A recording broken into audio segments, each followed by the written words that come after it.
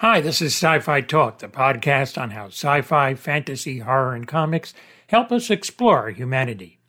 UFO Week continues with Keith Arem, a director of video games who directed a film about a very famous UFO incident, the Phoenix Lights.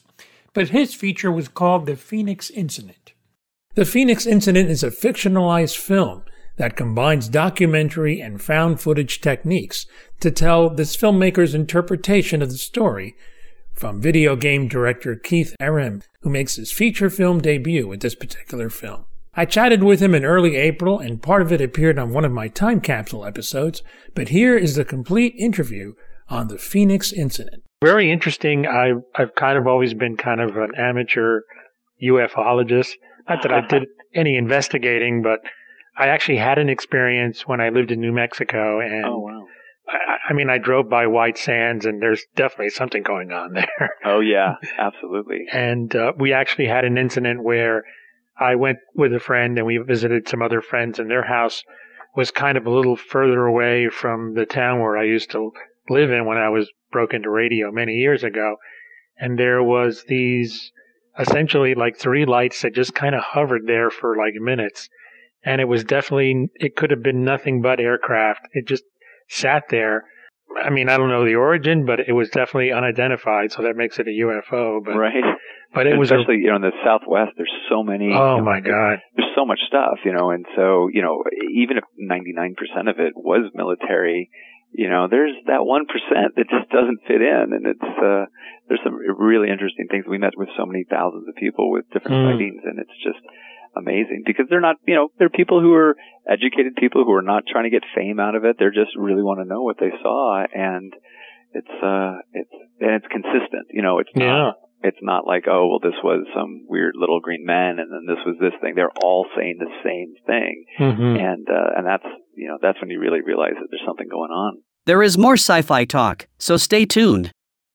Now, this is a very famous case, the Phoenix Lights. I've followed this. I've seen a few documentaries on this. Yeah. And this is kind of like your take on what could have happened kind Correct. of thing. Yeah, because there's so many documentaries that have happened specifically about it, and a lot of people know about it, but there's a whole generation of people that are sort of growing up who were either born after the lights or just had no understanding of what everything was happening during that time, and not just the Phoenix Lights itself, but all the other sort of conspiracy theories and other events that were taking place back in '97. So what we decided to do is, rather than do another documentary, which not only had been done, but also doesn't really get theatrical attention or any kind of release, and for me being my first film, I wanted to do something a little bit different. So we decided to make this new hybrid that was sort of a cross between like District 9 and Blair Witch, where we're taking authentic, real material and doing this docu-thriller approach where we could bring out all of these eyewitness accounts and all these military accounts and all these political accounts of what was going on, and then bend it into this sort of what-if story. And that's really inspiring a whole new generation of people who maybe were not around or were more influenced by like video games and other things to start to explore this topic and become more like, people like yourself, where, they're interested in the subject. They may not know everything, but it inspires them to now go and do the real research. And that's what we're hoping. And speaking of which, I'm sure you had to do some for this movie and kind of get like a timeline of the events and that kind of thing. Oh, yeah. We met with almost 1,000 eyewitnesses. Wow. And we shot it in Phoenix. I grew up in Arizona, so we went back to the Estrella Mountains and South Mountain, and we tracked the path of where the lights were. We met with MUFON officials. We met with political leaders. We met with the former vice mayor. We met with, I had a lot of military consultants because I work on a lot of big video games, and met with actual military people who claimed that they had either witnessed them or their men had witnessed the event. And some of these guys had scrambled jets to intercept these lights. It was an event. It really was. It was something that happened that night, and it spooked a lot of people. Yeah. Now, did you take this as a found footage kind of an approach to this movie? The problem for me is that there's a number of found footage films that have been out that have sort of used the traditional methods of, you've got a cameraman out in the woods seeing something, and while that is authentic, and video games use that, and real footage on YouTube or anywhere else would be that. We wanted to have that real element of that, but I think that there's so many found footage films that have kind of used that too much. Yeah. So that's why we kind of took this documentary approach, where the idea was that this was this government whistleblower that's coming forward with this information based on this real testimony that we were getting, and then sort of bringing that into the footage of these guys. So by the end, it does have that found footage element, and that when we tested the movie, we found that those audience really enjoyed that type of experience, even though that's not for everyone. Right. But what that did was that kind of reinvented the found footage genre. So for people who were saying, if you're running from aliens, you just drop the camera and you run, we wanted to create, a different type of experience where the way these guys were recording it and the way we're experiencing it as an audience is that we're bringing together other footage from military sources, from actual eyewitness sources, from news sources. And you see movies like Catfish, where there's these multimedia experiences where you're getting stuff from the internet, and then stuff from actual surveillance cameras, and then other articles, and then these different reports. And so a documentarian has the ability to do that, whereas in a traditional found footage movie, you can't. Yeah. So even though, given the budget that our film was, because our film was a pretty low budget film, and we were only about $1.3 million compared to $150 million Independence Day. There's no way that our film next to an Independence Day, budget wise, is going to be able to deliver on the same level of visual effects and other things. But what we can do is present a very intriguing viral idea to really get people talking about this subject. And whereas a documentary wouldn't be able to do that, a television show wouldn't be able to do this, it wouldn't be on the news, we figured using a theatrical motion picture would be the best way to explore that. But sometimes less is actually better than more, because when you get that kind of money, you tend to overspend and do a lot more. Yeah. So by not having it, I think the original Star Trek did it the best because they weren't so high budgeted. They had to concentrate on other things to make it believable, like the story and things like that. So absolutely, it could be actually a good thing rather than a bad thing. Exactly. And I think some people, they'll see the found footage, and people don't like some people don't like found footage movies, so they'll take that at face value, and they'll say, well, they've got shaky camera, they've got this, and that movie is just going to be that way. But when you actually look at the story and the evidence that we found and the stuff that we presented into it and the way we're structuring the movie, it actually is generating a lot of really great interest. And it's nice because we see our traffic. We did a very elaborate viral campaign with the movie, and we started to release footage almost 2 years before the movie was even out. And we shot 4 hours of material around the movie and released related military footage and simulated things of what happened that night with the military. And it's generated over 20 million views worldwide. Nice. So that we started to realize was the real message, was that we are inspiring this audience to really say, what if something really happened that night? And is there a possibility that we're not alone and that our military did cover up some kind of exchange? And why aren't we being told the truth?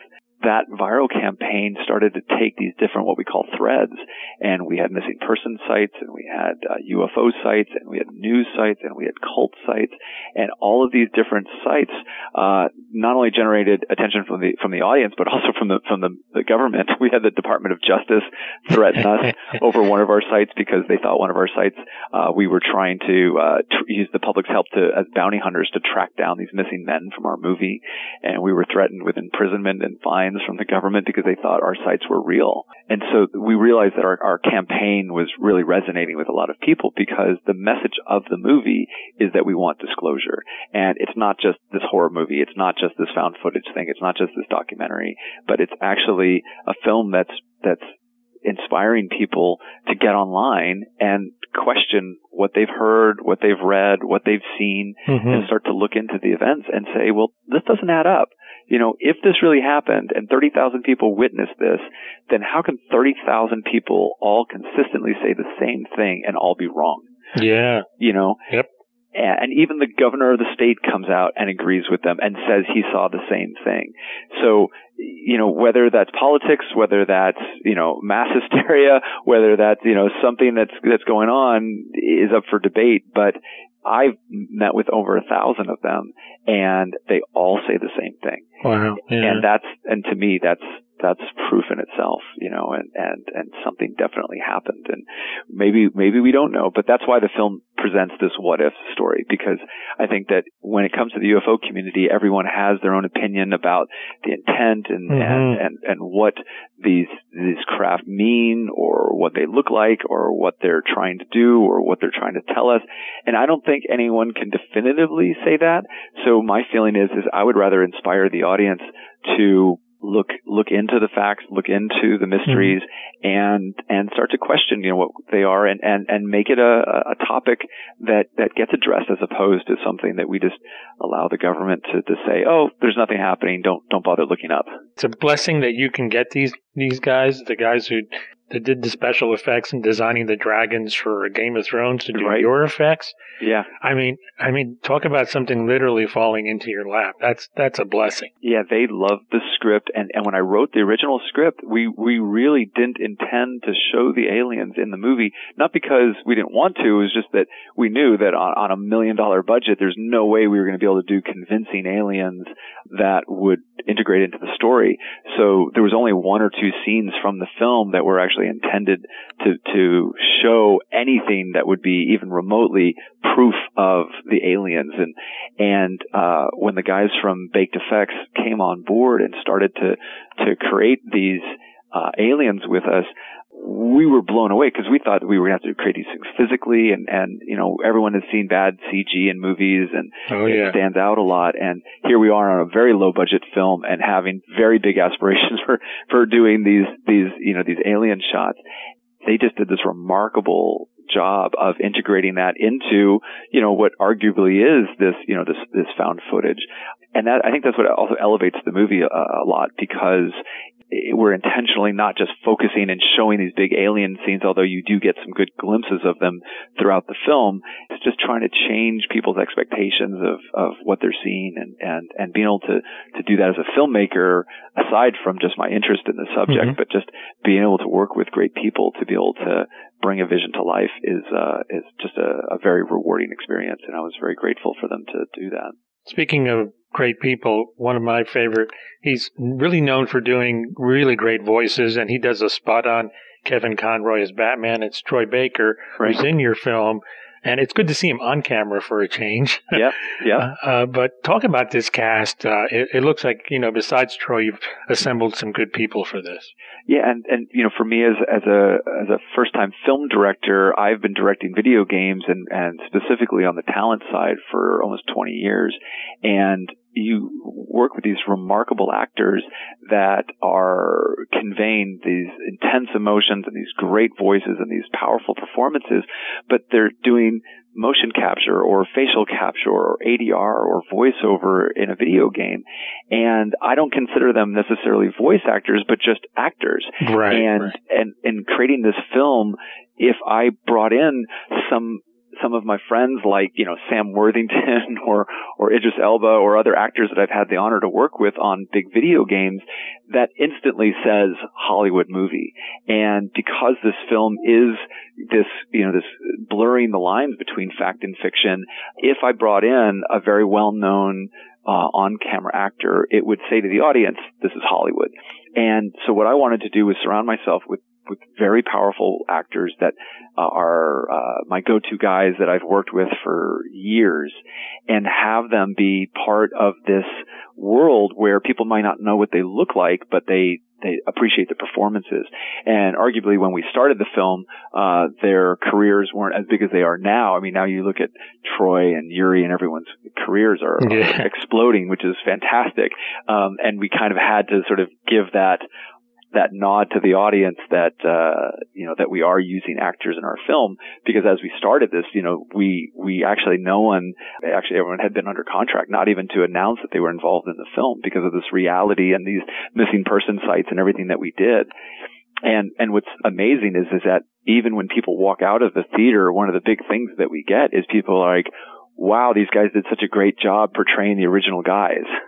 And they didn't even realize that we had manufactured the guys. And even the actors that played the family members of our guys were convinced when they came in to shoot the movie that they were portraying the real families of these missing guys. And they had found all of our viral campaign online and really believed that these guys were really missing. And even after the fact, people who knew that they were manufactured, they still thought that they were portraying people that had been missing. So it's a very powerful message when people are influenced by that emotionally, by these performances and by these actors that are building these elaborate histories for these characters.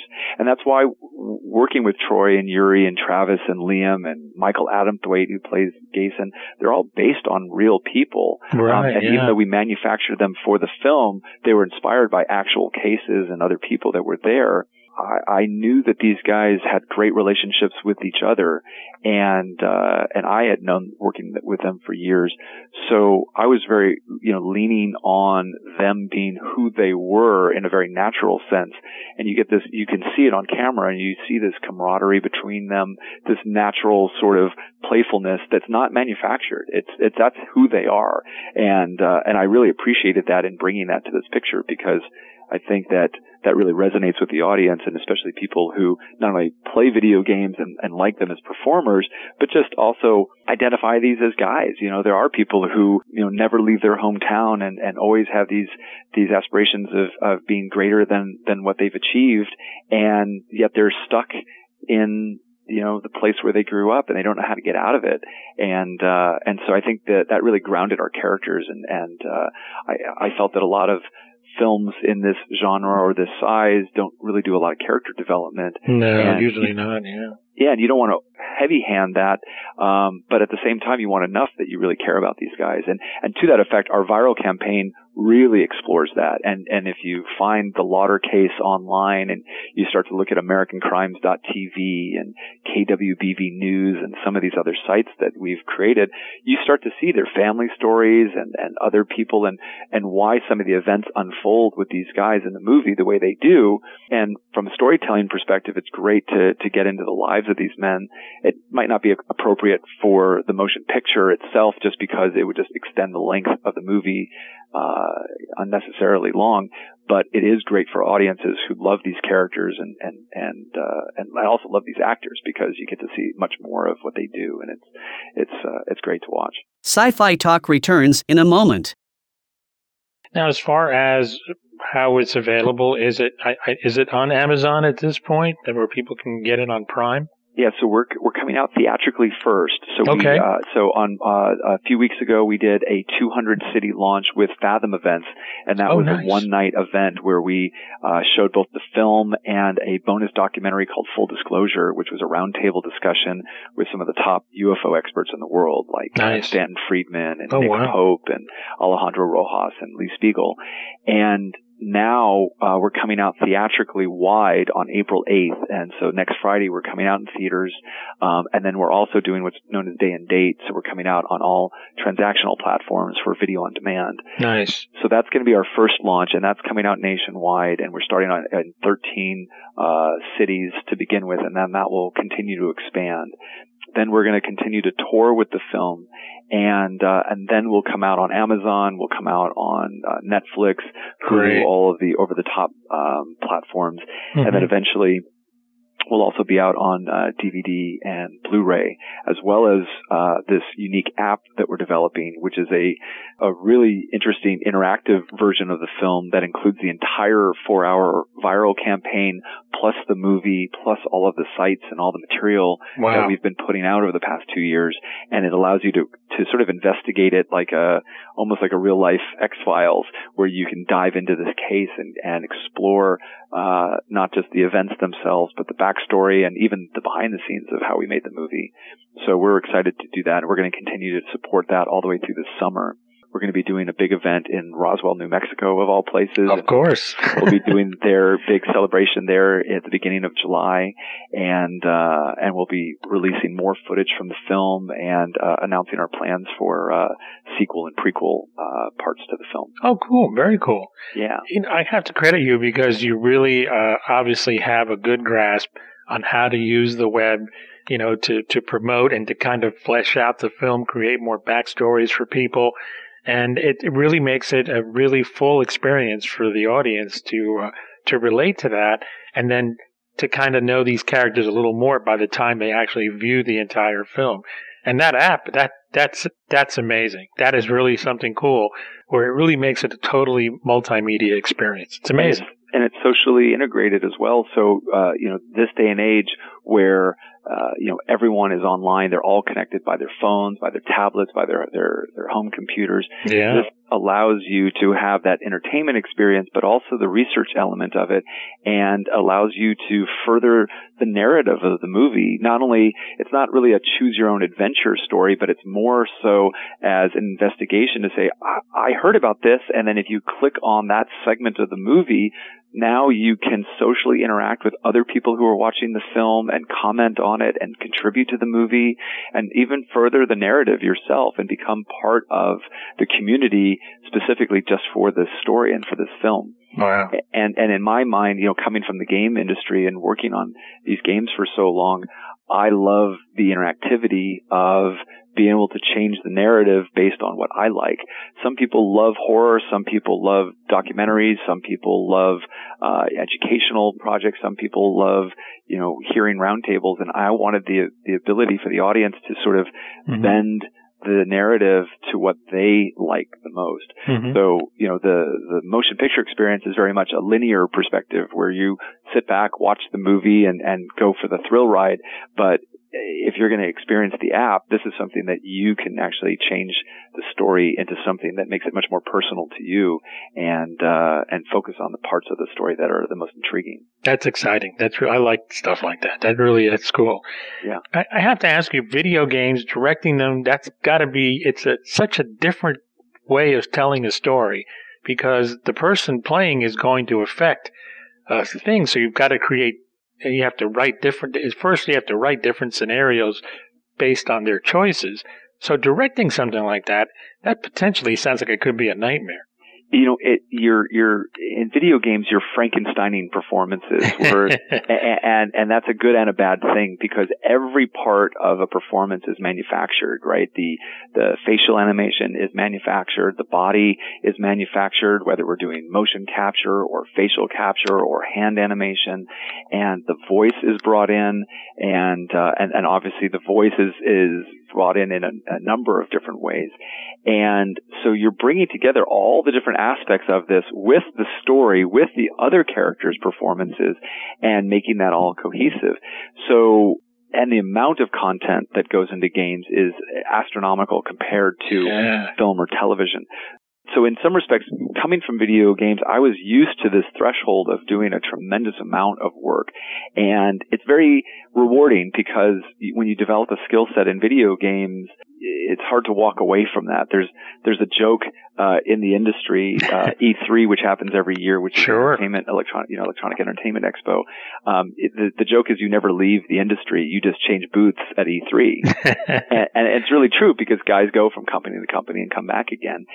And that's because that skill set you develop, you really learn how to tell stories in a non-linear way.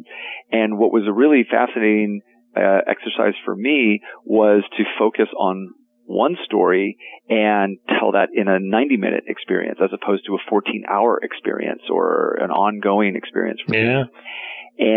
And you realize this appreciation for amazing filmmakers and how they make films. And as a first-time filmmaker, you're fighting so many things. You're fighting the environment, the process is different, getting these performances all in real time and not having the ability to manufacture them. You can go back with special effects and ADR and other, tools of the trade, but boy, it's a very visceral experience. And on a tight budget, you have to grab everything while you're on set with those actors, in costume, with the lighting, in makeup now.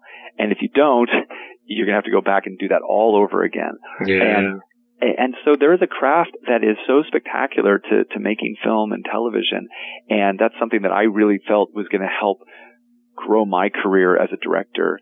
And after working in games for so long, I really wanted that experience, and I treated this film as my film school. And I think that's helped me grow in a tremendous amount of ways, because I think I've brought a lot of my experience from video games to the filmmaking process. And certainly the way we shot the movie, we integrated a lot of video game techniques.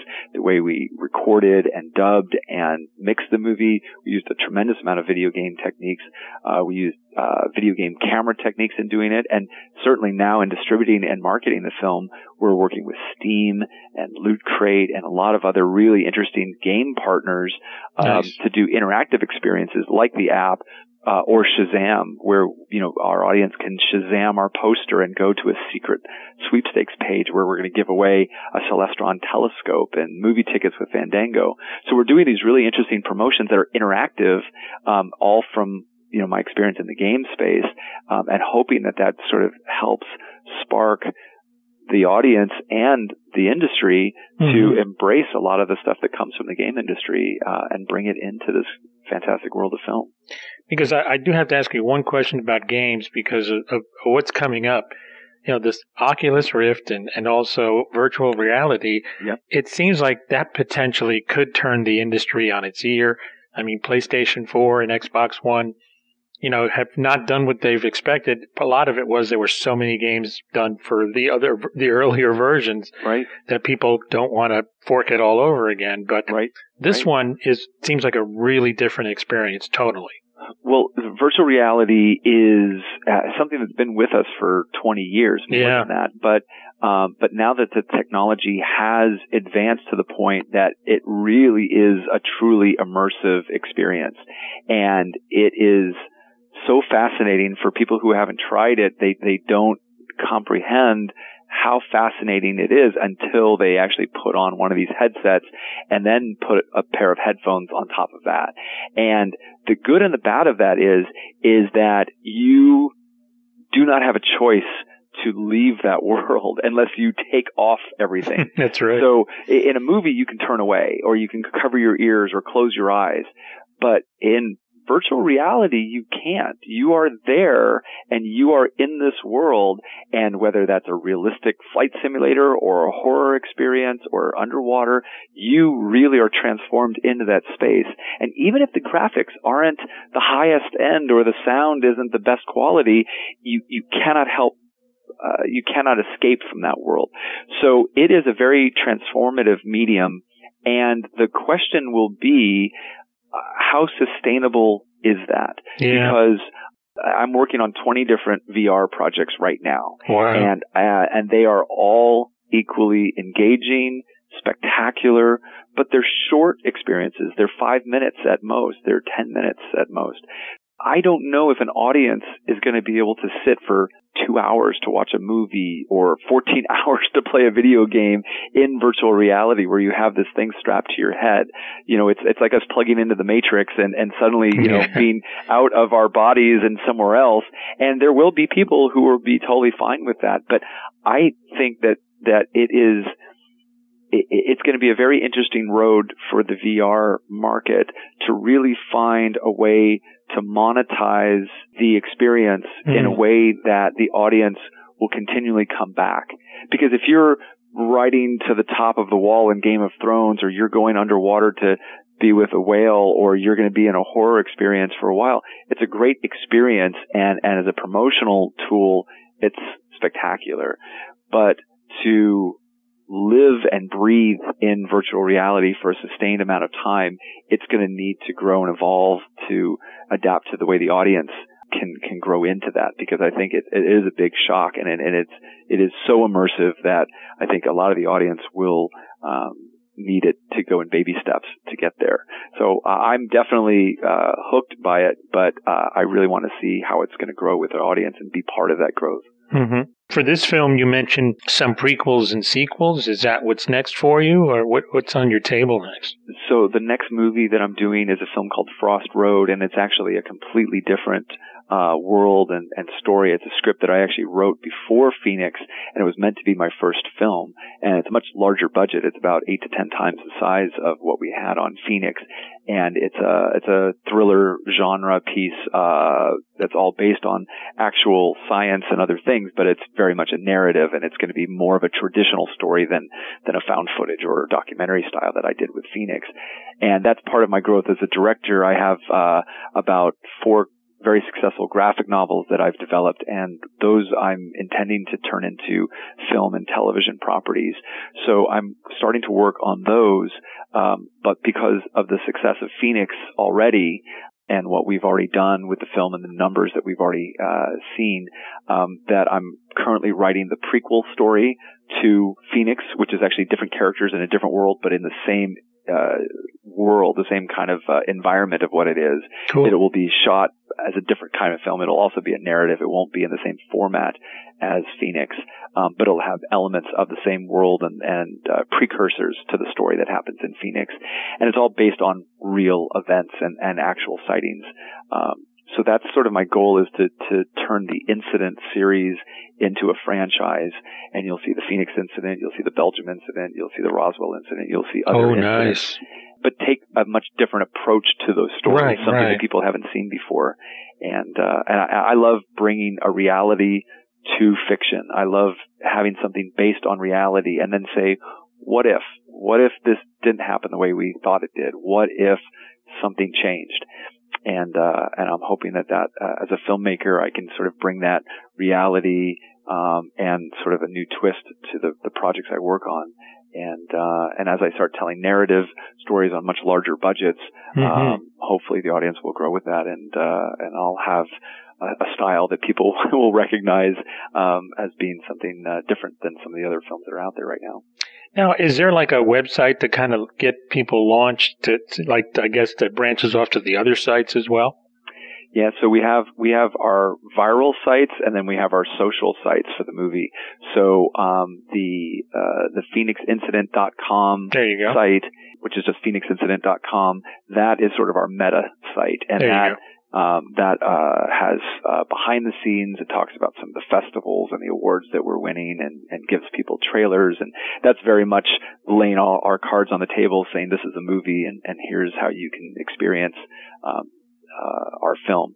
But if you start to look into some of these sites, specifically like AmericanCrimes.tv or KWBVnews.com or MaricopaMissing.com, those are some of the sites that we've revealed that were part of our viral campaign that are now starting to come more into focus, giving away some of the backstory and other things that are there.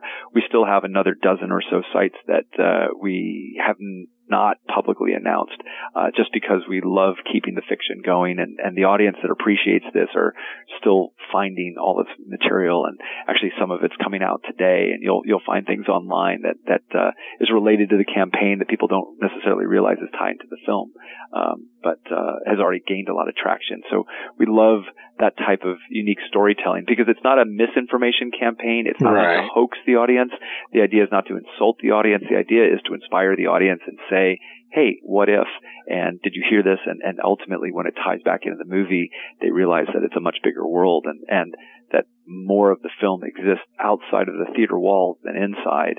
And I think as a storyteller, I love the idea that the narrative isn't something that you just have to pay for, but it's just something you experience as part of life. And I think that people are very inspired by that when they experience it. Yeah, it sounds great. That sounds really good. Best of luck with this. It's a cool thing, and I can't wait to see some of the others, in particular the Roswell incident, because that's always been one of my favorite incidents. So I'd like to see what you do with that. Absolutely. Well, thank you so much. I appreciate it. All right. You take care, Keith, and best of luck to you. Thank you. All right. Bye-bye. Check out phoenixincident.com for more information and its other sites. Look for the Phoenix Incident wherever you get your video content. And this is Tony Tellado. Thanks so much for listening to Sci-Fi Talk. Until next time.